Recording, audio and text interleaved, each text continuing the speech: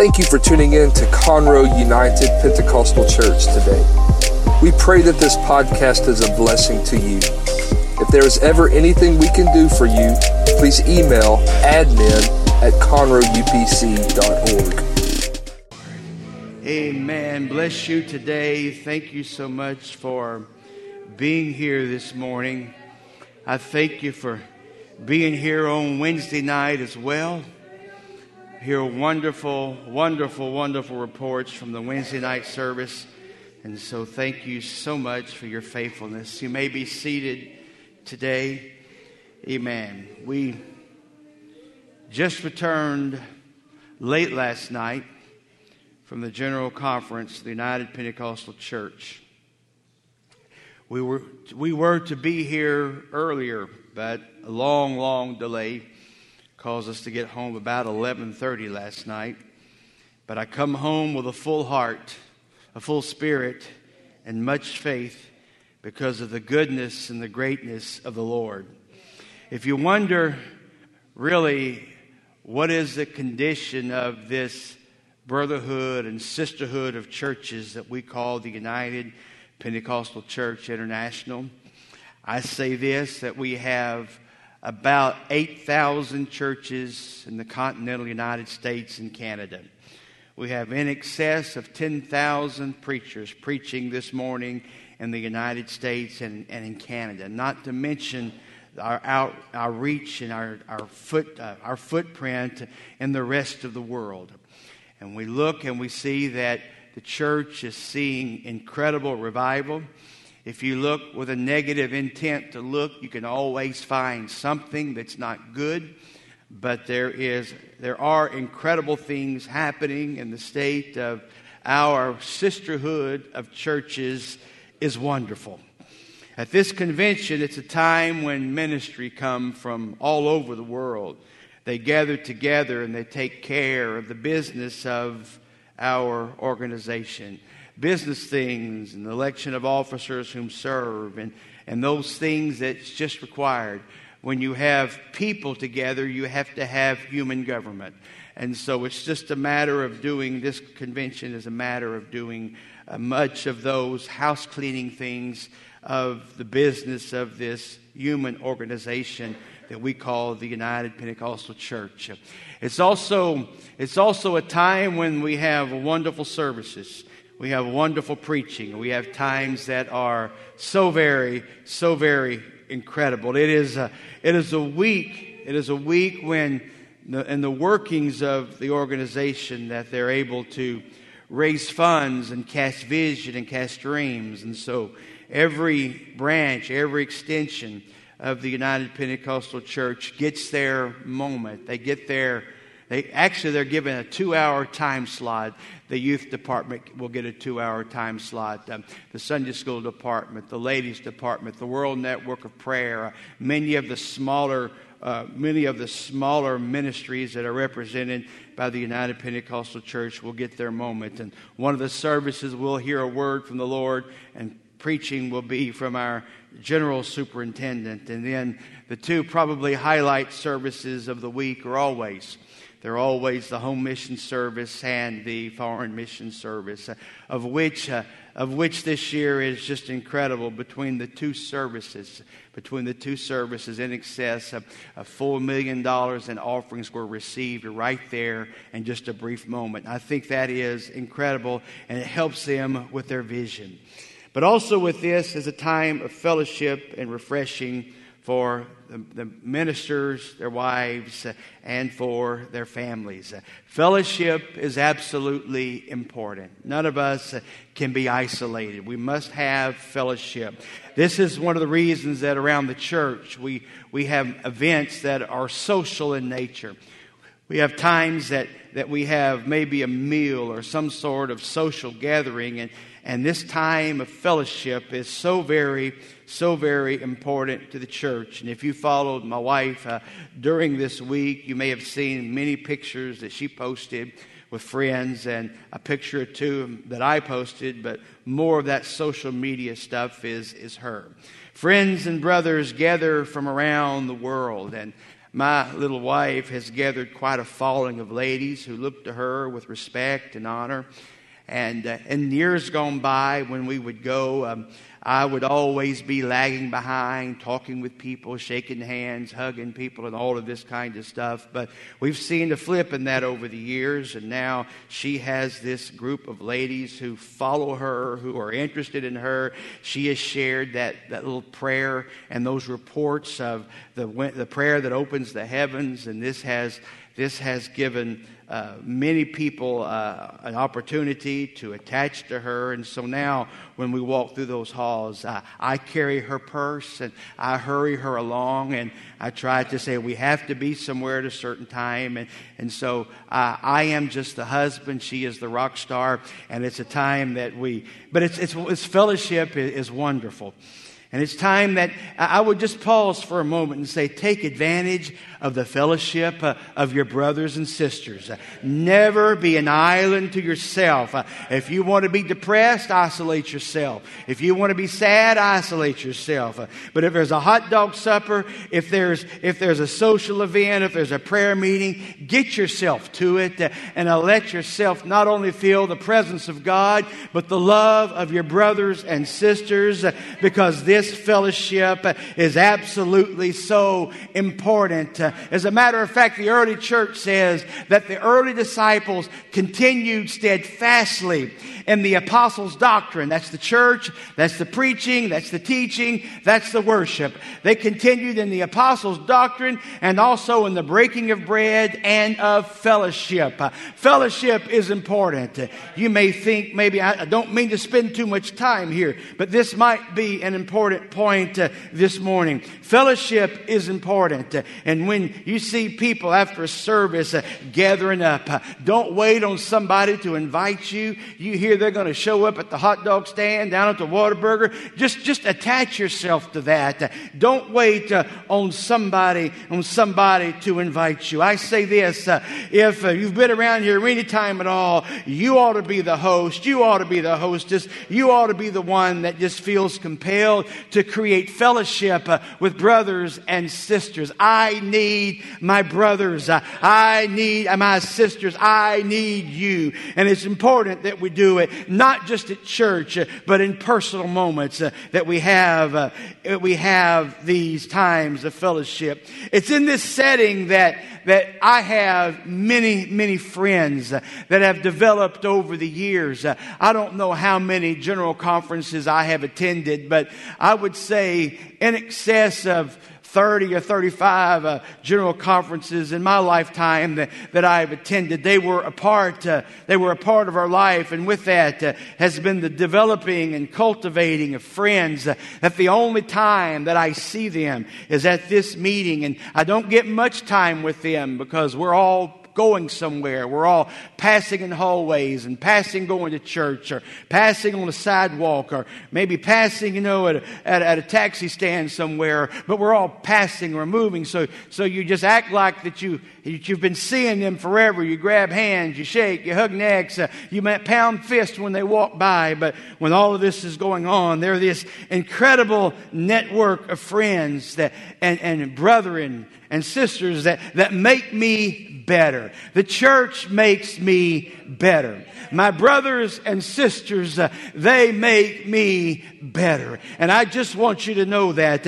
everyone in this room has taught me some kind of a lesson. Every person in this room is my superior, though I may be a shepherd and I may be a pastor. The membership of this church, the extended membership of this local body. I serve as your representative many times in other venues, but here, each of you have taught me something. I've learned a lesson from every person. Now, please note this, and I say this with a twinkle in my voice and maybe something in my eye, maybe one eyebrow raised a little bit. I have learned something from everyone in this building. I will not tell you what it was that I learned. But it might have been a wonderful lesson, and it might have been one of those other kind. But I have been taught a lesson from every person in this church. Can you just smile with me a little bit at my attempt at humor? One of these incredible friends that I've never had a meal with this man. I've never done anything more than interact with him, shake his hand, hug his neck, and have a few passing conversations. But this gentleman that I want to share a story with about is a man who touches my life in passing. A ship passing in the night. That passing, but every time that I interact with this man, I find myself just a little bit better off. This gentleman told me a few days, that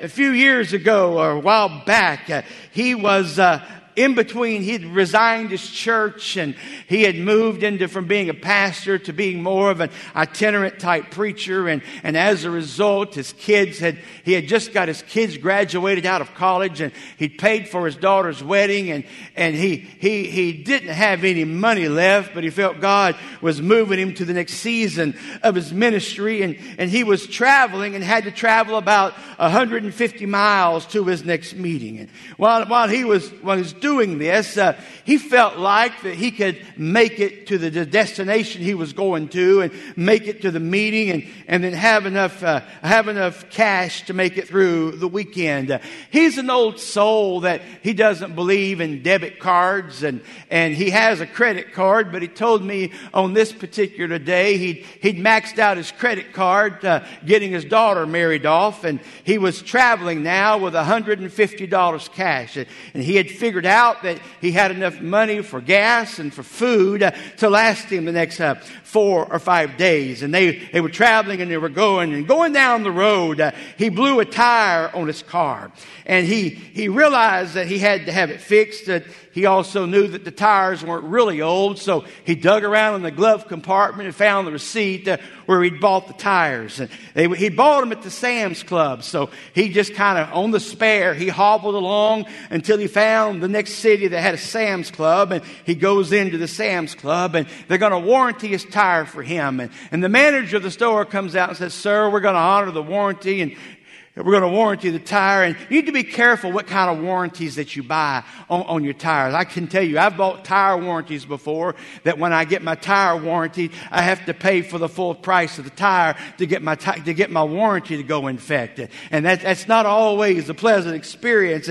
And for him that day, it was similar. They told him, "We're going to honor the warranty, and by doing that, we're going to replace your whole set of tires, but we're going to just only warranty the one tire, and it's going to cost you $102 for the warranty cost of your tire. But for that, we're going to give you 4 brand new tires on your car." He thought this was a good deal, but he also realized that I only have $150. I only have $150 in my pocket. So he figured it out, and he could figure how to have enough gas to get where he was going, and he'd have to eat slim, but they would be able to make it with the $48 that was left. And so he told the manager of the store, says, "You go ahead and put the tires on, and thank you for helping us out." He sat there and said, "Lord, will you help me through this little crisis? I know that I'm preaching in a couple of days, and I know I'll have an offering, and I'll be able to, I'm not destitute, but I'm in this moment where I just feel a little pressure." And as he prayed this prayer, he felt someone tap him on the shoulder. He turned around, and there was a little man in his mid-70s, had a little beanie cap on. He tapped him on the shoulder. He handed him a $100 bill. The little man turned around, walked out of the building, and never said a single word. And my friend was standing there holding a $100 bill that had been put in his hand. He looked and realized that the Lord has just worked a miracle in my life. He's given me, I needed $102 to take care of this blessing and the tires for my car. But now the Lord has just sent someone and sent them with $100 bill. And that leaves me that I have to pay $2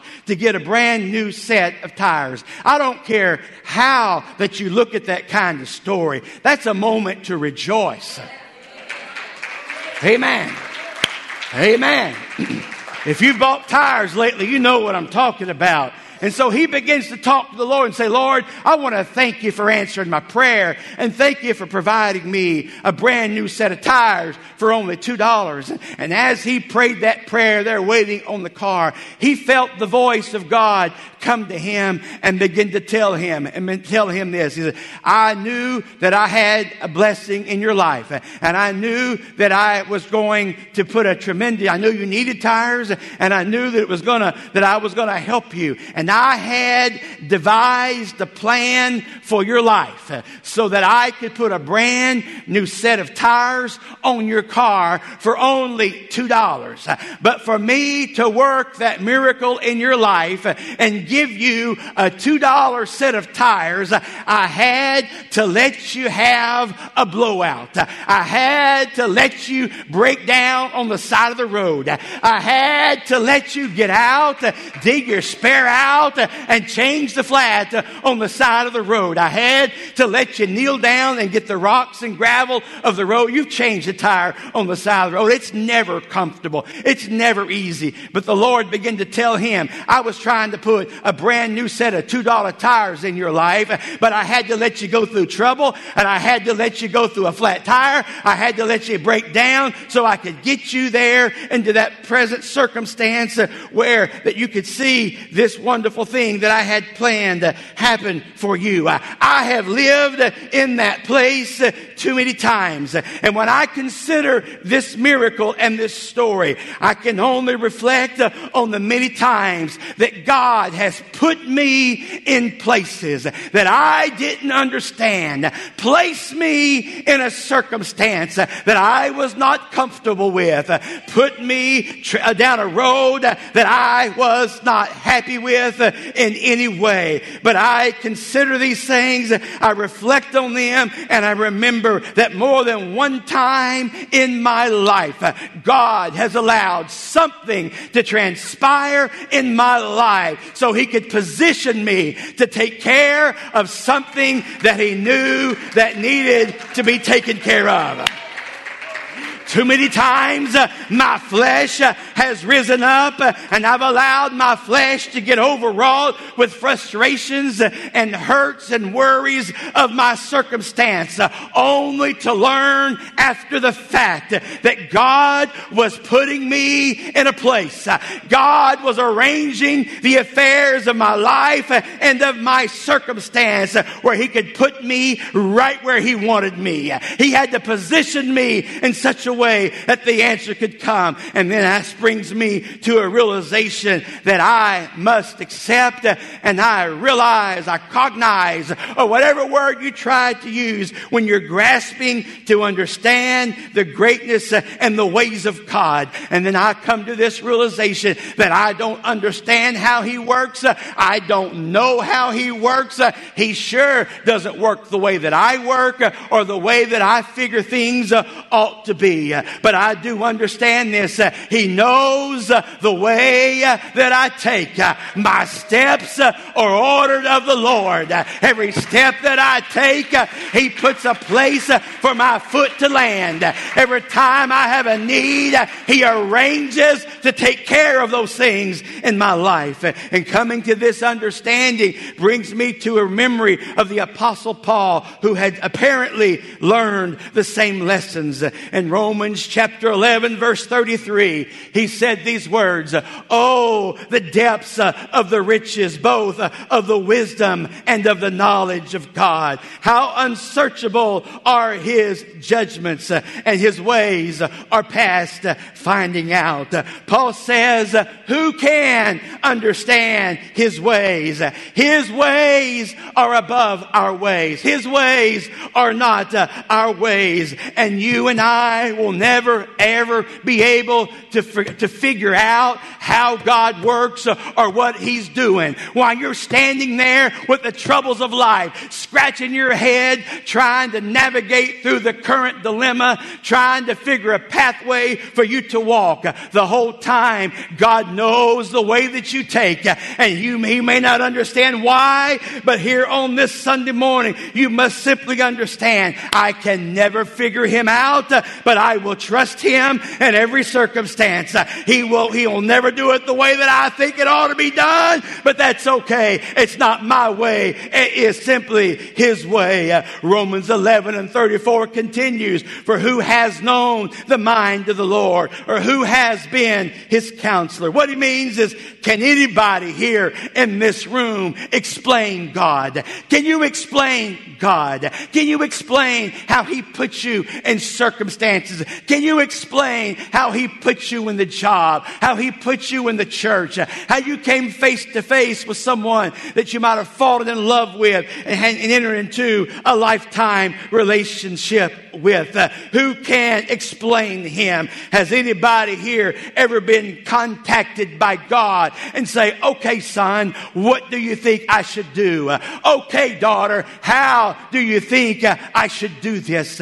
My flesh would say, Lord, I expect you to take my cell number and text me before you do anything in my life, so I have a heads up and I have a knowledge of what's going on. But He never has texted me and said, okay, tomorrow, get ready, trouble's coming. Tomorrow, get ready, you're going to have a wreck. Tomorrow, get ready, you're going to have a crisis. He never sends me a word that the crisis is on the way. But this one thing I understand, I may never be pre-contacted by God to tell me what's about to happen in my life.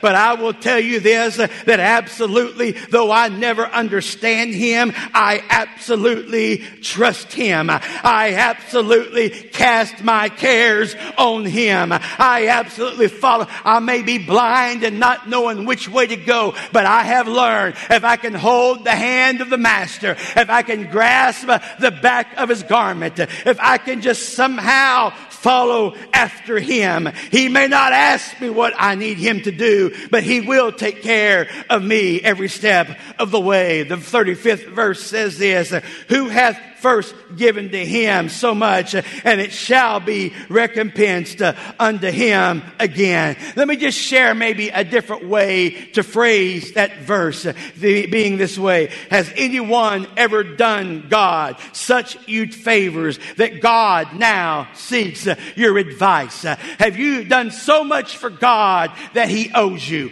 Have you done so much for God that you can say, God, okay, now you owe me one, Lord. I did a favor for you, Lord. I scratched your back. Now, God, I'm turning around. It's time for you to pass it back and scratch my back and return the favor. That's not the way that He works. But the 36th verse says this, for of Him and through Him and to Him are all things, to whom be glory forever and ever. He says these words, everything comes from Him.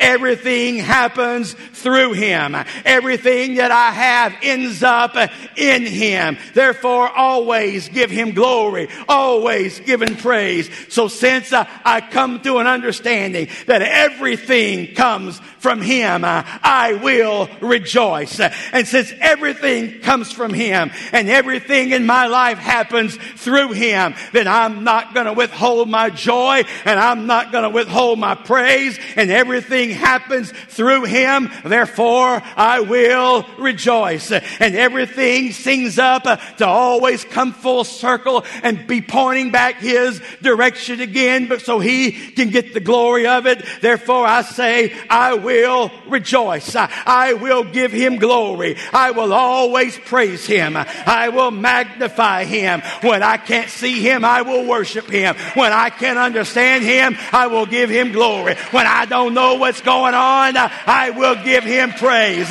When my world is upside down, I will lift Him up. When I am frustrated, I will rejoice in the greatness of this God. I think I ought to stop for just a moment and give Him a hand clap. I think we ought to stop for just a moment and say, Lord, it's all about You. It's all from You. And God, we rejoice in You.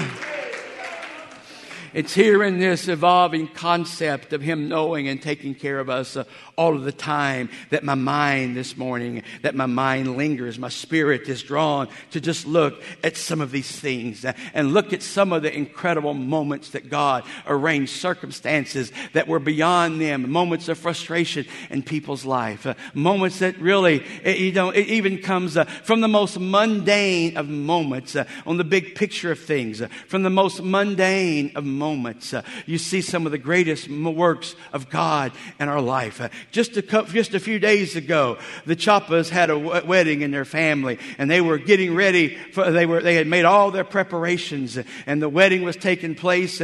And we looked up, and somebody came, or my wife noticed. Or anyway, the family discovered that the person who was baking the wedding cake hadn't shown up with the cake. They hadn't shown up with cake, and so what is a wedding without cake? The cake and the wedding, they never really taste very good. They make for good pictures. The purpose of the cake and the wedding is for the bride to smear the cake in the groom's face. And any bride that doesn't do that is not much of a bride. The cake is to be smeared in the groom's face. Is there a witness in the house here? Can anybody agree with me on that? Well, they didn't have a cake for their wedding, and so people scurried around. And before long, they had a HEB cake sitting there. There was plenty of cake to smear on who needed smearing, and they got pictures, and it all worked out really good. But you see, it's in these most mundane of moments that we're thrown off. Our footings get uncertain, and we don't really know what to respond.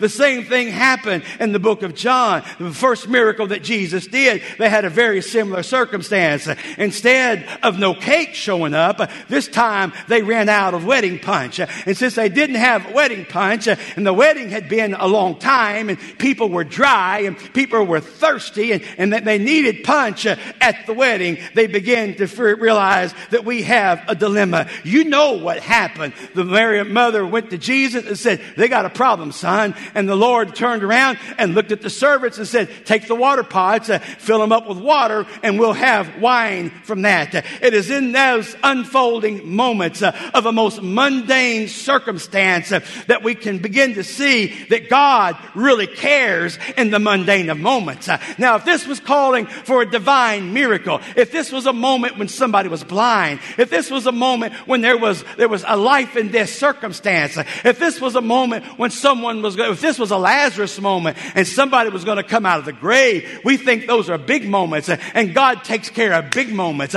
But in the big picture of life, not having wedding punch and not having a wedding cake is really pretty dumb, and it's really pretty mundane in the big issues of life. If you don't have a cake, big deal. We'll get over it. Nobody will remember that a year from now. Don't have punch. But things in life that are so mundane in the big picture of life are important to God. And He'll look at your life and say, "Oh, you're struggling in this area. You have a need in this area. That's really not that big of a deal. I will step in and I will arrange the circumstances to where you get an answer or you get a miracle." But the problem is we have to come to those moments and realize I have no cake. I have no wine. I have no money. I have no strength. I have no help. I have no faith. I have no joy. I have no confidence for tomorrow. And it's in that moment that we realize God He allows our lives to arrive at that moment. No cake, I'll take care of it. No wine, I'll fix it. No joy, I'll step into your life. No answers, I will bring an answer to your life, because He allows us to have flat tires and problems so He can position us in such a way that an answer and a miracle can take place in our lives. This is such an incredible thing to me. He steps in the most socially awkward moments of life. It was Peter and his wife. They had his mother-in-law living with them, and it's an awkward moment. His mother-in-law was sick unto death, the scripture says. In one perspective, we may be saying, "Oh Lord," I don't know how to pray that prayer. I want to say, "Lord, take her," or Lord, heal her. I don't know how to pray that prayer. Just a few moments ago, I asked after Jimmy Lloyd's father. Jimmy's dad is 92 years of age. And they took him to the hospital this week.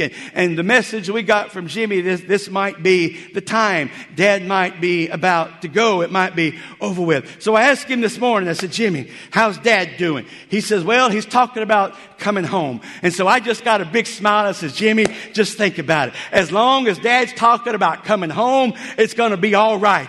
But if Dad starts talking about going home, you know he's not talking about the family farm. He's talking about going somewhere else. And so in this perspective of life, it's okay if we have that moment in life when we're going to go on home. But it's better when we suddenly realize that we're not going home, but we're going to come home and we're going to go back to the place and be with our families. And such was the case with Peter. His mother-in-law was sick. He had no clue that Jesus was coming to visit. He had no clue. He had no clue this was going on. But Peter felt compelled when Jesus showed up. Will you touch? Will you pray for my mother-in-law? And so there had to be a change that took place in Peter. And he had to be willing to ignore mother-in-law jokes, ignore all the stuff that we socially consider and say, okay, God, my mother-in-law needs you, and I am willing to do whatever it takes to get a miracle in this situation. I don't care how socially awkward the things is that you are facing. God can help you through a socially awkward moment. God can help you navigate moments with family pain and family trial and family misunderstanding. Don't get locked up and say, God, you can't do this. But understand something, no matter how bad the circumstances. I say it this way, no matter how bad the relationship is, God can step in and allow His wonder and His miracle to take place. But don't you ever factor out the fact that God might just have allowed the circumstances in that relationship to decline in such a way where you come face to face with the reality. I got to be different. I got to act different. I got to treat somebody better. I've got to be a better son. I got to be a better husband. I've got to be a better wife. I've got to be a better daughter-in-law. And God arranges those things, and He puts a flat tire in the middle of your busy time to get your thinking in such a way that you're able to say, God, will you take care of this? And He'll step right up and He'll give your mother-in-law an extra 25 years to torment you. He'll do it. But the way it happens is when you and I come to the realization and the place that God lets these things develop in my life in such a way so relationships can be healed and things can be fixed in the name of the Lord. Has God ever helped you with a relationship? Has God ever helped you with a circumstance? You may say, no, I got my divorce. No, I went through this. I went through that. Don't say God hadn't helped you through that. I say this morning, God has helped us through things time and time and time again. This relationship thing right now is really pounded in my mind. So let me pause here. I have 50 examples that I've written down that I can share with you, and we'll never get to about 3 or 4 of them this morning. But I one time knew of a bride. I one time knew of a bride that was jilted at the altar, at the marriage altar, and her heart was broken. The daddies were all mad. The mothers were crying more than the brides were. I simply say this because I'm married to the mother of a bride, and I've observed many other mothers of the bride, and many times the wedding is more for the mother of the bride than it is for the bride. Is there a witness in the house? Just like the 1-year-old birthday party is more for the mother of the 1-year-old than it is for the 1-year-old. Is there a witness in the house? Come on, somebody, get with me right here. Amen. Amen. And so this little bride standing there weeping because she had been jilted and she was disappointed, and she had her plans and her dreams, and she was looking and feeling so bad for herself when an aged wisdom person full of wisdom and full of age came to her and said, baby, don't cry over what just happened to you. Instead, why don't you look at this thing and say, I want to not cry over what just happened to me, but rather I'm going to rejoice for what almost just happened to me. Because breaking up before the wedding is way better than breaking up when you get home from the honeymoon and you got to go to the divorce court. You got to get things separated. You got to get things fixed. And so what I'm saying by that is this. God sometimes will let that exciting moment of a wedding break up so He can save you from some stuff. I am so glad God has saved me from some things. He has kept me from some things. He has protected me from some things in my life. And for that, Lord, I didn't like the circumstance, but I thank you, Lord, for keeping me. I didn't understand the current events, God, but I thank you, Lord, for keeping me and protecting me from that time and from that ugly thing that has happened in my life. Has He kept you before? Has He protected you before? Has He stepped in there and taken care of things in your life before? My dad often tells a story of when he pastored down in Highland, Texas. I was just a child. And in those days, it's before the beaches had turned black and the sand was still white. And there was a large beach and you could drive all the way down the beach from Port Arthur all the way down past Texas City, and you could just drive, and people would do that. And many times we would pull off and drive a mile or two down the beach and come back on the beach road and go on about our ways. But one day he did that. He got off the beach. He just felt he was by himself. He just felt like I should get off the road. So he turns off on the beach. He goes down one exit and comes back out on the next exit. And that little moment or two, that little 2 or 3 minutes that he was driving on the beach, just a mile or so, when he got off the road onto the beach, the highway was clear. But when he pulled out to go back to continue the journey on the highway, just between where he got off of the freeway, got off of the road, and got onto the beach, and where he was coming back off the beach onto the highway, there was a major collision that had taken place, and lives were lost. And Dad would tell the story, and he would say, I don't quite understand why God spared me, but He told me off that beach that day. He let me take a 1-mile detour in my day, and I pulled back on, and in that 2 or 3 minute interval, there were lives lost, and that well could have been me in that wreck. I want you to realize this morning, you may be in the middle of the world's most misunderstood detour, but keep your faith and trust your God, because He can and He will keep you.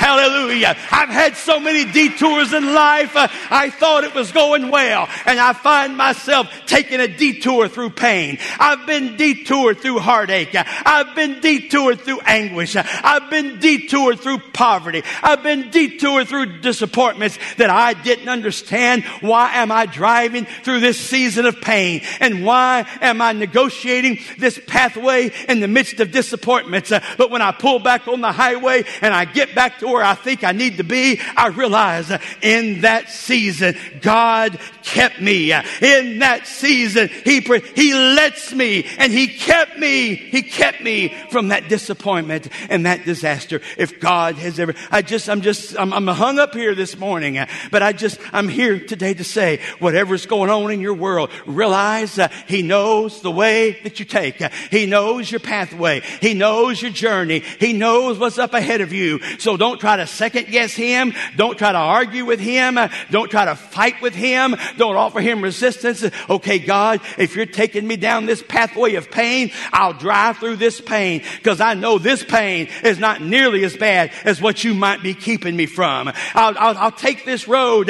I'll take this road of disappointment, God, because I understand you're taking me this way. I don't like it. I'm not happy with it, but I will be content and trust you with it, because I understand and know this pathway of pain and disappointment that I'm on, it may not be nearly as bad as what I might have been doing had I stayed where I wanted to stay. God's got a plan for your life. God's got His hand on your life. God's moving in your life. And so whatever happens, whatever detour that you find yourself on, I'd step back and say, God, I will trust you. God, I will walk in faith. God, I would allow your glory to be made manifest in my life. Lord, I will not second guess this road that I'm traveling. I will not get angry at you, God. I've dealt with too many people that were going through those times and those seasons of life, and they got mad at God. They got mad at the church. They blamed it all on everybody else. And I say, whatever's going on, don't get mad at God. He has never left you. He has never forsaken you. He is always there. Man will leave you. Man will forsake you. Man will lie to you. But God has never lied to you. God has never done you wrong. Man and women, they can do you wrong. They can malign malign you. They can do all sort of stuff against you, but not this God. He knows the path that you're on, and you're not by yourself, because when you're in the dirt, He's in the dirt. And when you're in trouble, He's in the trouble with you. And when you're in the journey, He's on that same journey with you. And He just wants to give you a $2 set of tires. How many of you have been in that position in life when you're changing a tire and you get a bad attitude? No, not in this church. Not in this church. It happened to me one time. Well, a lot of times. But there were seasons in our life that the other day, Trent took a look at my wife's car, the tires on it. They've got about 50,000 miles on them. They're really about a 35,000 mile tire. And I baby those things. I nurture them. I put tire blackener on them so they feel good about themselves. They bounce a little bit. They're a little bit slick, but I am babying them up till, I hope I can baby them until maybe November or December, just kind of in my mind. So I am coaching those tires through this season of their life. And so I'll spray that blackener on. They'll just turn so black and they'll shine. My tires, those tires have the greatest sense of self-esteem for any set of tires has ever had in the history of the universe. I treat them good. But they're at that place where they go down a little bit. And the man told my wife when she went to get the free air up on them this week that you really need some tires. And she shared that message with me. And I understand that. But I've had those moments with tires where it's a challenge. They're expensive. And Trent looked at him and he said, Dad, the Lord's blessed you pretty good because you're driving on Michelins. You're a Michelin man, Dad. I said, yep, God's been good to me. Because there's been times that I couldn't go to the Michelin place, but I had to go to the used tire place. Are you with me? And I've gone down to the used tire place before, and I've dug through the Maypop tires to get the least bad of the bad to put on my car. You may have never had to live like this, but I testify that I've had to live like this before. And one time, years ago, I had a car and we needed a tire. And there was a man in the church that we worked in. He had a little Maypop tire store. I mean, he got the used tires from the good tire store that they were throwing away. He brought them down to his place for people like me, and he would sell them for just a few dollars. And he took my car and said, you really need a tire on this car. He went down and put a Maypop tire on that car that had wires sticking out of it. The treads was crazy, but I began to drive that car, and I drove that car for, probably a year on a bad tire, and it didn't make sense to me what was going on. I wanted new tires, but God said, you know what? I'm going to put this man in your life, and I'm going to take care of that need. And you may not have exactly what you'd like to have, but I'm going to take care of this circumstance. And when it's all said and done, you're going to be everywhere that you need to be. I'm here today to simply say, God will put somebody in your life to help you. God will put some answer in your life to help you. You may not understand what it is, but God will put an elder in your life to help you through a season of life. He'll put somebody that's walked that path before, and that little older lady can put her arms around you and say, honey, let me tell you, when I had kids, we faced some things, and this is how we got through it, and this is what we did. And as a young lady, you don't want to hear what the old ladies have to say. I understand that, because I'm a young man, and I don't want to hear what you old guys have to say either. But God puts people in your life who can help you navigate through a season. There's elders in your life. There's a man of God in your life. Don't get mad at them. Don't resist them when they say, let me help you down the pathway. Let me help you through this season. Don't ever get mad at God when you're going through a season you don't understand. Don't get mad at the man of God if he stands up and yells and sweats and pleads with you to make a change in some circumstance. Don't look at that with resentment. Don't look at that with anger, but say, that man's trying to help me. That man's trying. God puts these things in our life for our good. I don't know why I just said that. I hadn't noticed anybody mad at me, but if you are, You just got it right there, okay? Amen. But God arranges things. He lets things arrange. And I don't understand how He works. But He arranges it. And speaking of tires, our first Christmas and New Year's here, we had an old vehicle, and my wife wanted to go and get some stuff at the store. We didn't have but $17. She backs out the driveway, runs over a kid's bicycle, and ruins the tire. And I backslid. It didn't take long to backslide. You know, you can backslide pretty fast. That song we just said, I won't go back, I went back this day. I went back. And I went back because we had $17. We needed to get some food. And it was like New Year's weekend or something like that. And she runs over a tire. And so I go put the donut tire on. And it says not rated for more than 40 miles an hour over 400 miles, I think is what it said. I said, God, what is the world record on how long and how fast a donut tire can run? Because we're fixing to test the limits because I can't do this. And so I put the donut tire on, and she went on to the store and got what we needed. We had $17. I think she spent the whole $17 for some groceries, and we got to church that night broke. Needed tires, needed help, needed an answer. And I backslid. I mean, I was upset. I've only yelled at her maybe one time in life, maybe twice, maybe 3 times. Oh, maybe once every 5 years. Okay, let me be honest, okay? But I backslid. And I told her this was her problem. If she caused this problem, she should be more responsible. Just like you do in those moments. And I get to church.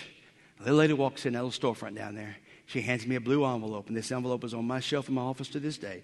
And there's a card that says, Pastor Smith, the Lord's been dealing with us for 3 months to mail this to you, and we did not listen to what God said. We hope that it gets there in time for the need that God wants to help you with.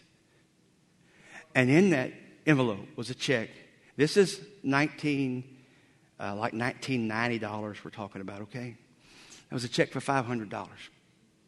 It came from Paulette and Dennis Graham from military post office in Tokyo, Japan. And God had dealt with them for weeks and months. He got it in that military and through the government system of their military mail. Then it got to the U.S. Postal Service and finally got to the little grandma's house that brought it to us. And it all got there on that day. And if we hadn't blown that tire that day, and if I hadn't acted like I acted, and if we hadn't had that moment, I wouldn't be able to stand up today and said that $500 check had to go all around the world, had to go everywhere to get to me on the moment that we needed it. I'm here today to declare whatever you're dealing with now, don't be overwhelmed with it. Hear Pastor today. Do not be overwhelmed. Do not be afraid. Stand with me. I'm quitting right now. Do not be afraid. Do not be overwhelmed. Whatever it is God's doing in your life, it may seem like it's a trip around the world, but you let God unfold that thing in your life. You let Him unfold that thing in your life. Amen. Amen. This may be the day for the miracle tire in your life. I don't know. But if you're in this world right now, you're in this place, and you're dealing with something that you're not certain how to deal with it, God might be just arranging circumstances to put you in a perfect position to get yourself a $2 miracle. A $2 miracle in your life. You think about it. Life is not perfect, but He knows the way that I take. So surely He's fixing this thing for me.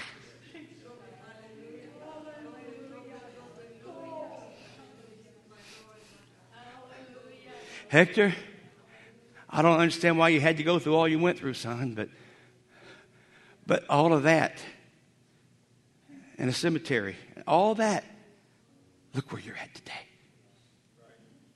And we'd never want to go back and say, God, we'll go that pathway again. We'll just do it. But we don't, any of us want to walk that path or those moments again. But if God has to get our attention and arrange the affairs and circumstances of our life where He can let an unfolding miracle begin to bloom and blossom in our life and our spirits. Then I say, God, I will not fight you. I will not resist you.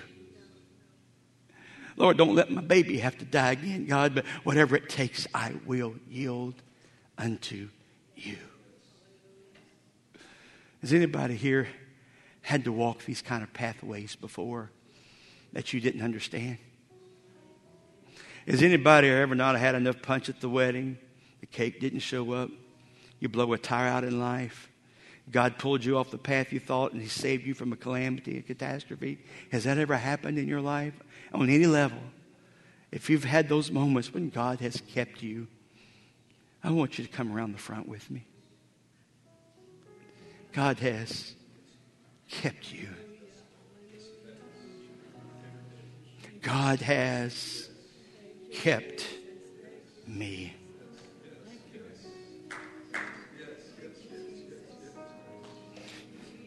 I thought it was a blowout. I thought it was a problem. I thought it was a catastrophe. I thought I was stranded. But really what it was God was using my blowout to bless me. God was using my calamity to lift me up. God was working in that circumstance that by my definitions it wasn't good. But He was arranging the affairs of my life. He got it all arranged because He had a plan to bless my life. He had a plan to use me. There are giftings and callings in this room that God couldn't bring you to the place of your calling if He hadn't taken you through a time of trial and a time of trauma. It's in those times of brokenness and those times of pain that God helps us navigate a pathway that brings us to the place where we can be a blessing to the world around us.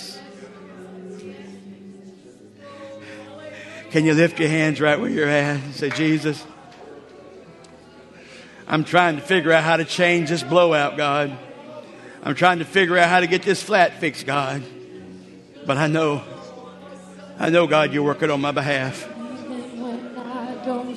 I'm dealing with these circumstances, God. I am lost. I am overwhelmed. But God, I know you're working. God, I know you're in control. I don't know how to do this. I don't know how, God. But I'm trusting you. I'm trusting you, Lord. I'm walking with you, God. Your answers are coming my way, Lord. I know it, Lord.